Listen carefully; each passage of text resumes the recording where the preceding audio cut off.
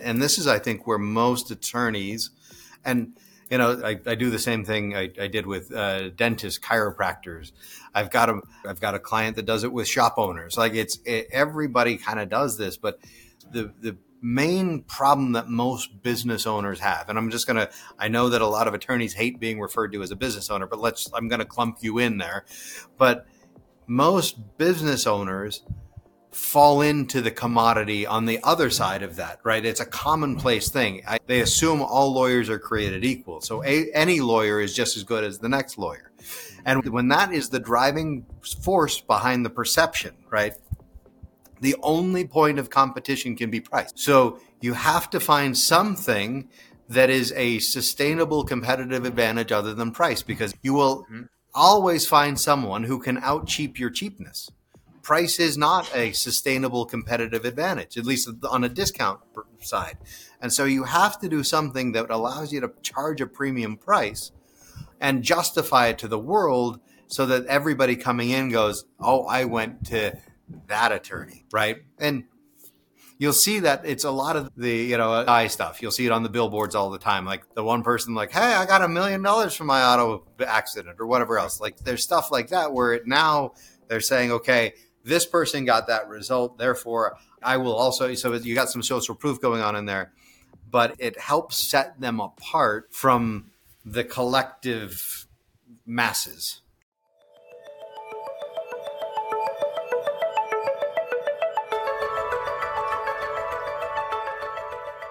Hey, law firm owners, welcome to the Your Practice Mastered podcast. We're your hosts. I'm MPS. Hey, and I'm Richard James. Excited to be here, MPS. Michael, we've got a pretty cool guest today, somebody we both know really well and has been part of our world, part of our family, and we consider friends for a while. You want to introduce him? Yeah, today we're joined by Tom Rich, and I'm super excited to have you on, Tom. Both everybody in our community and both ourselves just gravitate towards you. You're a great guy. You've got great lessons, and you provide a lot of value. So we're super excited to have you on today. So welcome on. I'm super stoked as well. This has been, when I got the invite, I was absolutely willing to jump on. Love you guys. So this is going to be a fun conversation today. Yeah, real quick, for those of you that are listening, right? So you're the attorney who owns a law firm and you're listening to this, or maybe you're an attorney who's trying to own a law firm or thinking about owning a law firm, whatever, wherever you are. You should know that, in our program, we've been around for 15-ish years, and Tom has come into the picture pretty early on in that story. And he regularly, whenever he comes and presents, he regularly gets the highest remarks from our family, our members, about the usefulness of his information. Because here's the thing. He's not a teacher, like a professor who's wearing a sweater and has never done it, like a sweater wearing professor sitting in the room and doesn't know how to get in out of the rain. He lives this stuff each and every day in his own businesses, and he owns local brick and mortar like business that he can draw this information from, as well as other investments that he has too. So I just hang on. Like, this is a power-packed session we're going to have today. We're going to hear about his journey, and I'm sure we're going to draw out some nuggets along the way. Michael, I'll pass it back to you. Yeah, and I just want to give the heads up that although Tom is not a law firm owner, man, is he well practiced and versed in the world of business. And so today, the law firm owners that are listening, we're going to draw some lessons and pull them together to law, but we want you to take this stuff open-minded with business. Right? This is business. You're running a business and you're selling legal services. So that's what the preface of today's episode is going to be. But Tom, why don't you start with maybe something that not everybody knows about you? Oh, man. Not everybody knows about me.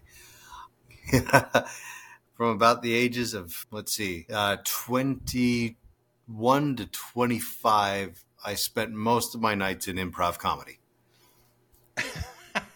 I didn't know that about you. I didn't know that. Yeah. That's great. It didn't pay very well, but it was fun. Oh, it's funny. I've always thought about, never to pull the trigger, always thought about doing improv comedy to improve my presentation skills. You have to. Absolutely. I will tell you, hands down, it is the single greatest gift in terms of being able to think on the fly and able to react to whatever. The notion of, and there's a big rule in improv comedy that says everything is yes and. You can't say no on stage. Right, and so you've got to embrace everything that comes across. You can't ever play direct to the joke. It's the situations that are funny. It's spectacular. And so when you're looking to be in front of an audience, improv comedy training is absolutely, if anybody has a chance to do it, strongly recommend it. That's just great. because of how comfortable it makes you. Yeah. Well, because it makes you very uncomfortable in the moments you're there. Well, the people who are most successful in life do that which is uncomfortable until it becomes comfortable. Ain't that the truth? That's a good point. I see where the quick wits come now, Tom. I mean, it makes sense now. The improv. Yeah, we just thought you were raised on the East Coast like we were. No, some of us need to be trained. It's just beaten into us. Yeah, I get it. That's good. That's definitely something that probably not everyone knows. I certainly didn't know. So thank you for sharing that. That's really cool. Absolutely. Why don't you give them the broad strokes? Talk a little bit about your entrepreneurial journey. So my dad was in marketing. He started off in Procter & Gamble, went to Polaroid, Frito-Lay, just kept getting better and better jobs, moving us from all over the country. I moved, I think, throughout my life about 26 times. It was like every couple of years, we pack up and we go. It was like we were running from the law. But it's, hey, kids, come on, let's go. No, leave the stuff. Let's go. But no, I'm sorry about the background noise. I've got some construction going on, so I don't know. No, that's noise of success, my friend. That's Perfect. the noise of success. Well, I think it's just successful. I got them here today, so that's a good thing. So anyway, I've always kind of been drawn to marketing, drawn to sales, and have been paying attention throughout my life as to why people do certain things. I've always been fascinated with how do you convince people to do something. Anything, through persuasion, manipulation, whatever, however it exists on that spectrum. It's always been a point of fascination for me. So as I went through undergrad, I started off at University of Wisconsin, transferred to the University of Utah because it had a better Chinese program. I obviously don't do an awful lot in Chinese anymore, sadly. I wish I did. Went after that, went to work for American Express as a financial analyst. Was a crazy stint. I decided that was as much fun as that was. I needed to go on to grad school. Went to Thunderbird. When I went to Thunderbird, you either entered bilingual or left bilingual. I was able to test out of all of my all of my Chinese language requirements, which was awesome. Then fast forward, we get to my introduction into the real world. After American Express, there was a good business, but then I jumped into a startup called Lovesac. We made giant beanbags. Now you see their ads everywhere, Sactionals. And I was there during the invention of the Sactional. And that was a kind of a really fun time to be there. I helped take them from about a dozen stores to 85 stores plus 5 international. And then I got recruited away. And I've just been focusing more and more on my life on sales and business growth, business development. And it's been a phenomenal time. I started as a consultant just after 2010. And then it's been remarkable. Right before that, I was with Russell Brunson. A lot of people know who Russell is with ClickFunnels and whatnot. I was his vice president of marketing for a number of years. And just, I have been blessed to have a crazy, exciting life. So I mean, you've had Thunderbird School of Management's no joke, right? I mean, anybody who doesn't understand it or hasn't heard about it or seen the curriculum, it's no joke. So that's that formal education, but it's very practical. I've got a friend who's going through a similar course right now at our age because he wants to raise up in his career corporately, and the courses he's taking, I thought were going to be kind of BS, but they're not. They're extremely practical courses on management and international business structures, and it's mind-boggling the things he's learning. So that's one side of your learning. And then you talk about Russell Brunson, who is a direct response marketer 101. I mean, he learned at the feet of Kennedy, as you did as well. And so juxtapose those two educational processes, the formal one in college versus the direct response one that you learn. So then we reverse it. I think one was far more theoretical and the other was far more practical. Okay. Right? Because in business school, you can create and run through as many simulations as you'd like. Mm-hmm. But until that actually hits the real world, it doesn't matter. Yeah. And that was one of those things that I went through Thunderbird during the time where everybody wanted to be a brand manager. Right. And I was like, what in the world? And there was this one class off to the side called direct response marketing. And when I saw it, they taught that at, no. I had a direct response marketing class. Wow. And I took to it like a moth to the flame. Like I was hooked. Got into with Lovesac, and there wasn't a lot of opportunity in direct response through a retail channel like that. It was, we could do some couponing, we could do some other things like that, but it wasn't nearly the funnel type of, you bring them in, you qualify them. Like once I discovered that, and that one, the group I went to after that was Robert Allen's vice president of marketing as well. So I left Lovesac, went there, and that was that direct response class on steroids. Really? Oh my gosh. We were putting people in a room. We were selling them a preview. We were selling them a product. Then we would sell them a 3-day, and then the 3-day would sell it. Like, the personal development sale has easily become my favorite. And it's one that I've really sort of dialed into. It's kind of how you and I got connected. For sure. It was, you look at how there are people who, especially in the professional space, look, they could be a phenomenal attorney, but if they're not good at business, it's not going to matter. The best attorney in the world, if they don't have that front end, they don't have that word of mouth, they don't have the people. It's not like it's if you build it, they will come type of component. Like people don't show up. But they all think that it is. Yeah. And somebody said today, earlier, we interviewed one other person today, and they said it used to be that way. So that's part of the problem. It used to be where specialization was seen as / convenience. Like Walmart put all the mom and pop shops out of business, right? They come in with a lower price, they shut them all down, and then they raise price. Like, it's just constant. And they're constantly accused of dumping and trying to do whatever, unfair business practices. But the simple fact is that, you go to Europe, right? I lived in France for about 6 months. Fantastic experience. Oh my gosh, that was great. But they were fighting the hypermarts coming in, the Carrefours, and they had one called Hypermart. But because for them, the experience of shopping was, well, I go to the bakery, and the man at the bakery asks me how my day is. He knows me. He gives me my bread. And then I go to the next store. I go to the cheesemonger, right, the fishmonger, and I make this, it's an all-day excursion, because it's not just I'm going to buy goods, I'm having a social experience. Right. And they didn't want to give that up.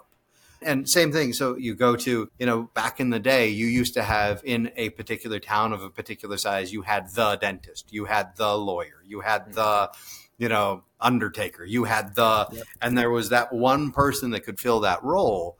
Well, unfortunately, because we've grown and mass marketing has become more and more, there are more people trying to fill the positioning mentally in people's heads. And so you used to be able to get away with that because you were the lawyer.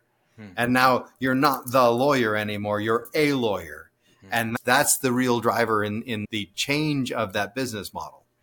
By the way, I don't know if I would have done so well in France because I prefer Instacart.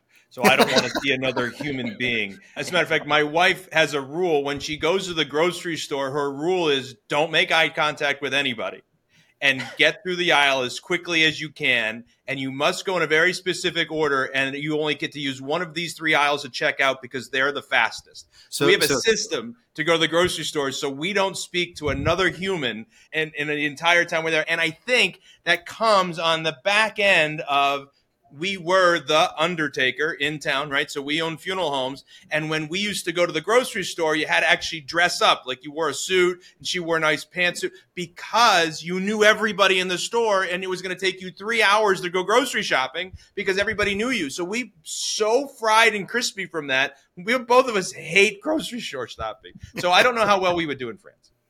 Well, I'll tell you, I liked that.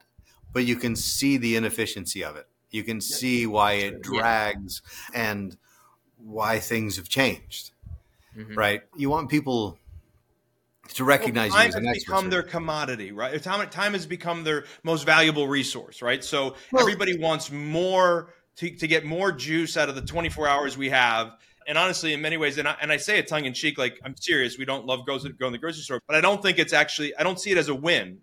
By the way, I see it negative. Yeah, yes, we gain more time, but we lose what is really, in many cases, important in this world, and that's connection with other human beings and making relationships. Absolutely. So when you look at, and this, I hate to belabor this point, but when you look at, like you say, time has become the commodity, and it's one of those where it's the most precious commodity, right? Everybody says time is money. No, time is precious. And it's the one thing that God gives everybody an equal amount of. Every day, your day has 24 hours, my day has 24 hours. And what we got at the end of that is based in solely on our decisions, whether they were made that day or the repercussions of decisions or benefits from decisions from prior decisions. But our hour is spent, or our 24 are spent however we've chosen to spend them. Right. And the similar situation, and this is, I think, where most attorneys, and I do the same thing I did with dentists, chiropractors. I've got a client that does it with shop owners. Like everybody kind of does this, but the main problem that most business owners have, and I know that a lot of attorneys hate being referred to as a business owner, but I'm going to clump you in there. But most business owners fall into the commodity on the other side of that, right? It's a commonplace thing. They assume all lawyers are created equal. So any lawyer is just as good as the next lawyer. And when that is the driving force behind the perception, right? The only point of competition can be price. So you have to find something that is a sustainable competitive advantage other than price, because you will always find someone who can out-cheap your cheapness. Price is not a sustainable competitive advantage, at least on a discount side.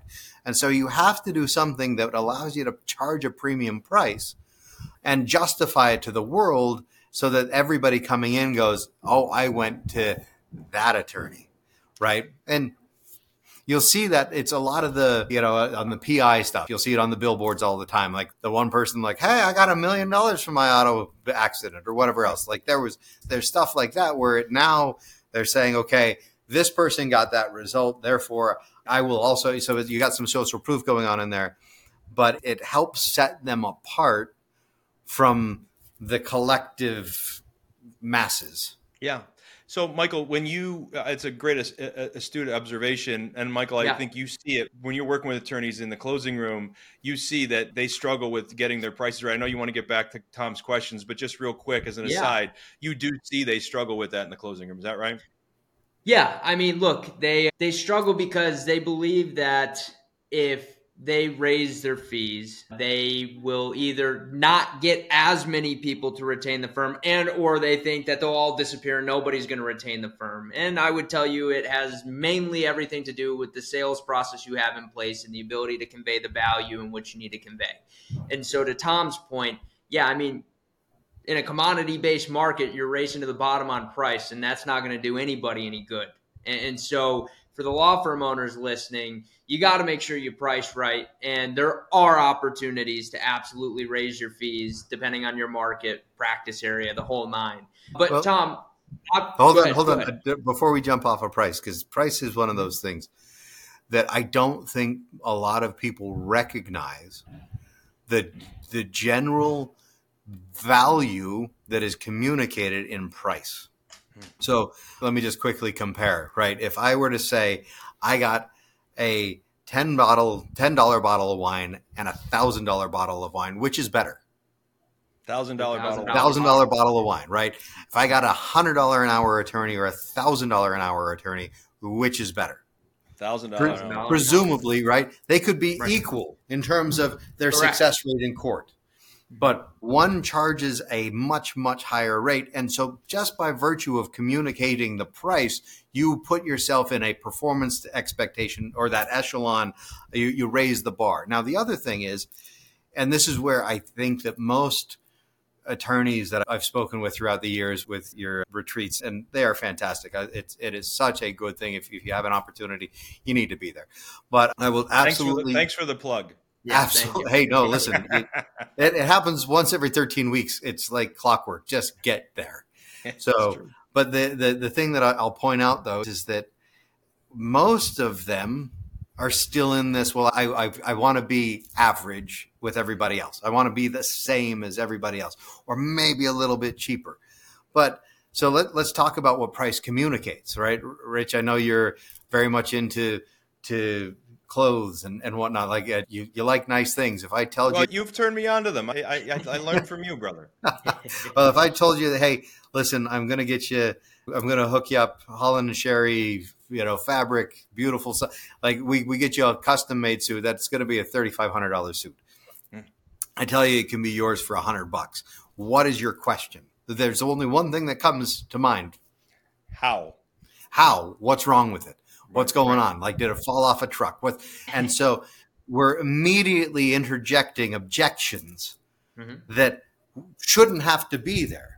But if you're such a good lawyer, why are you charging so little when everybody else is charging this? Or if you're such a good lawyer, why are you charging the same as everybody else? If you are differentiating yourself with better service, better product, better results, shouldn't that also spell out or come out in the price that you're charging? Absolutely, 100%. Yep. Well said. Very well said. I didn't want to get off price until I had that opportunity for it's a good point to belabor. It's a good point to spend time on because it's something that so many of them get wrong. And so it literally has the difference to make an instant impact to the practice if you change it and make it right. But for me, it was like dad always says it. So I'm dad. So I always say this, right? So having, when dad always says something, the kid doesn't always do it. Then the neighbor tells him to do it and he does it, right? So for me, in this particular instance, you're the neighbor. You got to tell them to do this. So hopefully they listen to you because a lot of times they don't listen to me about price. So I'm grateful that you did that. Thank you so much. Well, here's the funny thing is with price, you have full control over what you charge. It's your choice. Yep. Choice. You want to pick a low number? Congratulations. It usually, by the way, and it happens on most business owners subconsciously, especially in the service industry, that they subconsciously communicate what they think they're worth. Right. And so, listen, we have to charge for the problem that we're solving in somebody's life. Mm-hmm. And if we're charging too little, we're either communicating that we're not really worth what we're asking. And so now, again, it interjects a whole bunch of questions and objections and problems. And the other thing is, if you're looking for trophy fish and you keep showing up with bottom feeders, it ain't the boat. It ain't the technique. Well, it's probably the technique, but it's also the lure, right? If you're getting catfish and you're going for sailfish, you got problems. That's correct. Yeah, that's correct. You're spot on. And so now, but also if you charge more, you can serve better because you don't need to get so many. And I will tell you, hands down, listen, if I had to choose between 10 $5,000 buyers, right, or one $50,000 buyer, I'll take the $50,000 buyer every time. They complain less. They do what there's a certain level of expectation. Like I talk to a lot of your attorneys. It's like, I can't get people to give me their paperwork. Well, that's because of the people you're picking up. If they see no individual responsibility for what they're bringing to the table, right? Well, you're just going to pull off a miracle and get me out of jail. Well, yes, I can do that, but you got to do your part. Well, I didn't know I had needed to do anything. I'll tell you, it is easier to take somebody from good to great than it is from bad to good. Yes. That is a very true statement. That is a very true statement. Tom, obviously you got a lot of fun and good and excellent stories on this journey of yours. Have you had one pivotal down moment? And if so, what'd you take from it? So, great question. I remember probably the low point of my career was, ironically enough, at Lovesac. And it was one of those moments where I speak Chinese. The owner also spoke Chinese. Sean Nelson, really smart guy. We were constantly fighting. Constantly. It was like, well, why don't you understand what I'm telling you? I kind of have the education. I kind of have the training. You got to just trust me from time to time. And just feeling beyond frustrated. And at this time, like I said, we were setting up. I took them from a dozen stores to 85 plus 5. And then I was on the road nonstop almost all the time. And I remember walking by one of the Hudson News kind of thing, like it's the bookstores. Right. And they had this book QBQ in the front. And it was the question beyond the question or behind the question. I can't remember what the B stands for. It doesn't matter. The book is QBQ. And it's such a short little book. Like you can finish it on a flight. That book transformed the trajectory of my career. I remember pulling that up and going, oh my gosh, because it was one of those where it was just focus on taking responsibility. Don't ask defeating questions. Defeating questions usually start off with who, why, how. Whose responsibility is it to train me? Well, it's nobody's responsibility. Why does this keep happening to me? Well, it's the what do I need to do and how can I fix the situation right now? Like it's empowering questions. And as soon as you start asking that, your brain starts proactively identifying levers you can move, buttons you can push that if you continue to subsist in a victim-based mentality, then, they won't let me do my job. All the woes that go on. I think if I had to look at one pivotal moment, it was that. And then secondarily, deciding to start a consulting company. That's interesting. It's funny. I never read that QBQ. I just looked it up. It's John Miller. Great book. I will. That's on my list. It's happening. And strangely enough, Prime is offering it for $0. So I got it. Oh. But so I find it interesting that in many entrepreneurial journeys, there usually are pivotal moments like that, right? And there is a book or a mentor or something that you heard. And I didn't know that about you, and I love that you shared that. Thank you. Yeah. No, thank you. This is the getting to know Tom hour. I love it. Yeah. Well, that's what it's all about. This is confession that I'm willing to share. I love it. That's right. Confessions you're willing to share. So be the new name. Yeah. Secret. Yeah. No, nobody will listen. We'll have two guests. So you pivoted into coaching, and so I'm curious. You've been around our world. So we obviously identified price. We identified maybe finding the wrong client. You work in a lot of industries, as you said, chiros, dentists, mechanics, shop owners. You personally own home health care, hospice unit. Or mobile hospice, is that it's home hospice, correct? Yeah, it's home hospice. We go to where the patient is. Right. And so my point is you have very diverse background, and then I drop you in the middle of working with lawyers over the last 10 years ish.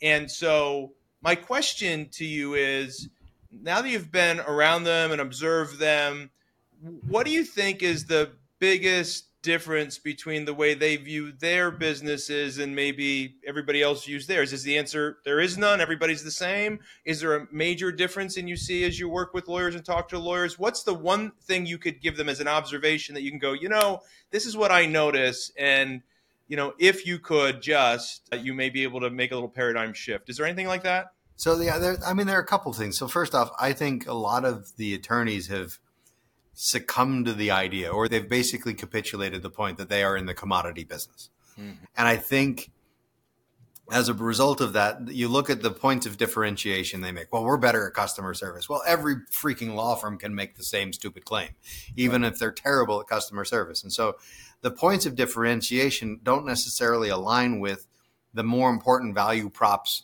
of the customer.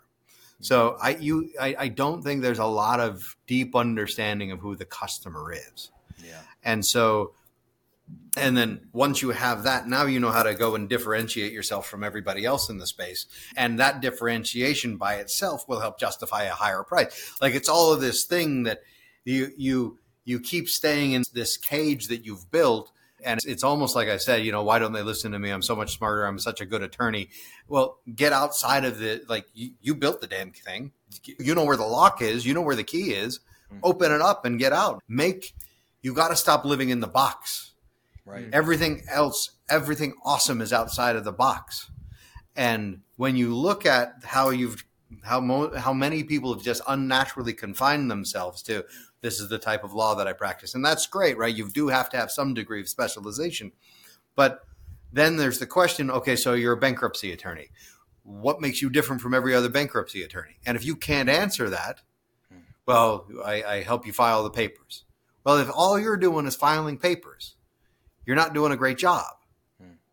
You have to do something that clearly demonstrates the value that you're bringing to the table. And I think that is where, if I had to pin it down, a lot of attorneys go, well, my marketing doesn't work and my sales process doesn't work and the practice isn't as profitable as I think it could be, should be, I want it to be, whatever it is. And it's largely because they don't have that point of differentiation, right? And if they do, they've picked one that is entirely indefensible. Yeah, no, I think that's spot on. There's still, surprisingly enough, a number of attorneys who practice what we call threshold law. So they still have 3, 4, 5, 6, 7 practice areas that they'll accept. And they wonder why it's so hard to build any systems to mechanize and optimize the efficiency in the office. And so that's step one. And then step two, so they have almost an impossible time differentiating at all. And then those who do specialize, they do struggle with understanding how to differentiate. And I agree with you. Not all of them, obviously. The ones that we have in our world are, they've learned some of these things, so they're better at it. But as they come through our doors, we recognize they haven't figured out how to differentiate themselves and create, a unique competitive advantage, an elevator pitch, whatever we want to call it, whatever name you want to slap on it, something you can answer that question, what makes you different than everybody else? But the way that they do that is not by just coming up with a great marketing slogan. To your point, it's by clearly understanding who their client is and the pain points they're going through and being able to build a pitch that communicates clearly how you serve their needs. And so that's and that ties into copywriting and sales script writing and all that stuff that they were never taught and they were never taught. And so we know they're in our world and they're listening, but let's take them outside of our world for a second. And if you were going to give one of them advice as to where to start to learn this stuff, where would you point them besides us? I appreciate that you might say us, but besides us, where would you point them? Absolutely you. I mean, and I know you put the qualifier beside you, but there aren't many people in this world that look at the practice of law the same way you do. Like there is the simple fact of it. The other thing is I think that most people, the reason they never get there, it's that old Ross Perot quote, right? Where everybody gives up 1 yard away from success, 1 foot away from scoring the winning touchdown. They just give up. And they don't have the fundamental data to help them make the decision. And so they just say, it doesn't work and it's too hard or whatever else. And they're right freaking there. And then they still leave. And they give up too early in the process. So in terms of where to learn stuff like this, to me, I think the best determinant of future customers are going to be interviewing your existing customers. Why'd you pick me? How'd you find me? What were you looking for? What are the things that you want? And I would sit down and every prospect that ever sits in front of you in that closing room, what are you looking for in an attorney? Why does it matter? And the more that you can take that, massage it, feed it back to them in exactly the same way, the order, the preference, you can now justify a higher price because you have now just given them exactly what they're looking for. Such a great point. Such a great point. Leverage the relationship you already have with your existing prospects and clients and find out the answers directly from them. What a great point. Michael, I know we're coming to the end. I don't want to derail you any longer here. No, I'm just curious, Tom, what are some of the things that you do on a daily basis, habit-wise, that contribute to your continued and sustained success? So, I hate wasting time. Now that says, it's not that I don't enjoy the quiet moments or whatever else. I'm terrible at vacation. My wife hates when we vacation because, calm down for a day or two, and then I just get bored. And so we always have to be doing something. But every morning I wake up early, and I don't quite follow the Ben Franklin advice, but early to rise certainly, but early to bed, I can't figure that one out. So I'm late to bed and early to rise, which is not a super helpful thing. But I've also learned you don't make a lot of money sleeping. So I'll usually be up by about 5 every morning. I'll go to the gym every morning. Sundays I take off, but I'll still manage to get 10,000 steps every day and 10,000 on Sunday, just to keep something going, because it's really easy, especially the older I get. I've noticed that if I don't move it, it doesn't keep moving, and it starts to hurt when you move it later. So, but while I'm at the gym, I'm constantly podcasts, books. It's one of those things that I'm typically at 3.5 times speed. I've found that if I go any faster than that, I start losing words. But it's fascinating how much you can consume as that's going on, and how much dead time. You look at how most people, they'll sit and go to the gym and listen to music, and that's great, right? Get you pumped up or whatever else.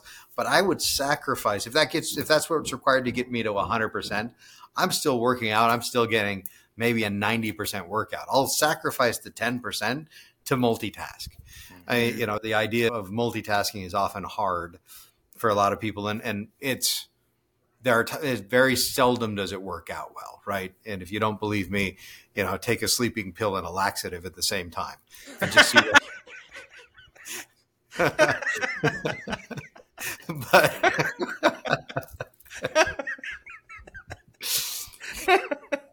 but the bigger point is that I got nothing.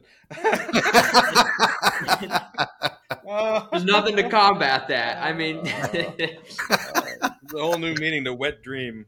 Sorry. Oh wow. So, but anyway, you look at how most people, there's so much missing capacity, so much missing opportunity.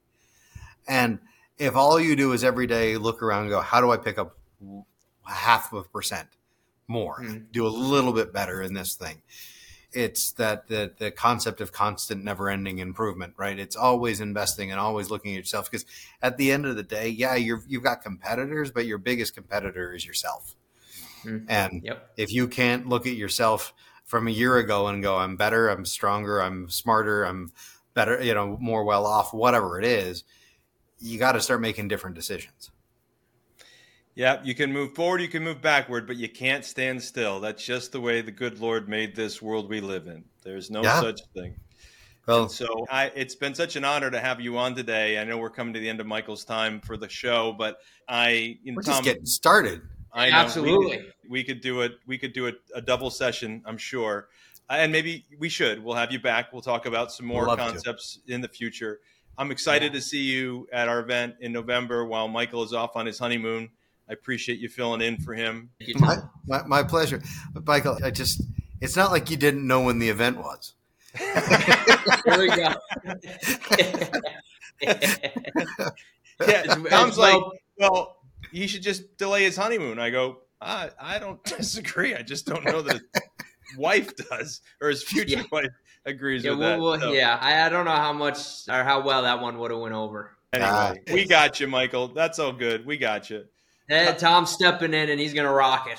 He's going to rock it for sure. Well, I will do my best to fill your shoes. Well, Tom, I do appreciate you. Appreciate your friendship. Appreciate your counsel. Appreciate what you are to our members. And so, thank you for coming on today, Michael. Anything you want to tell the folks before we get off today?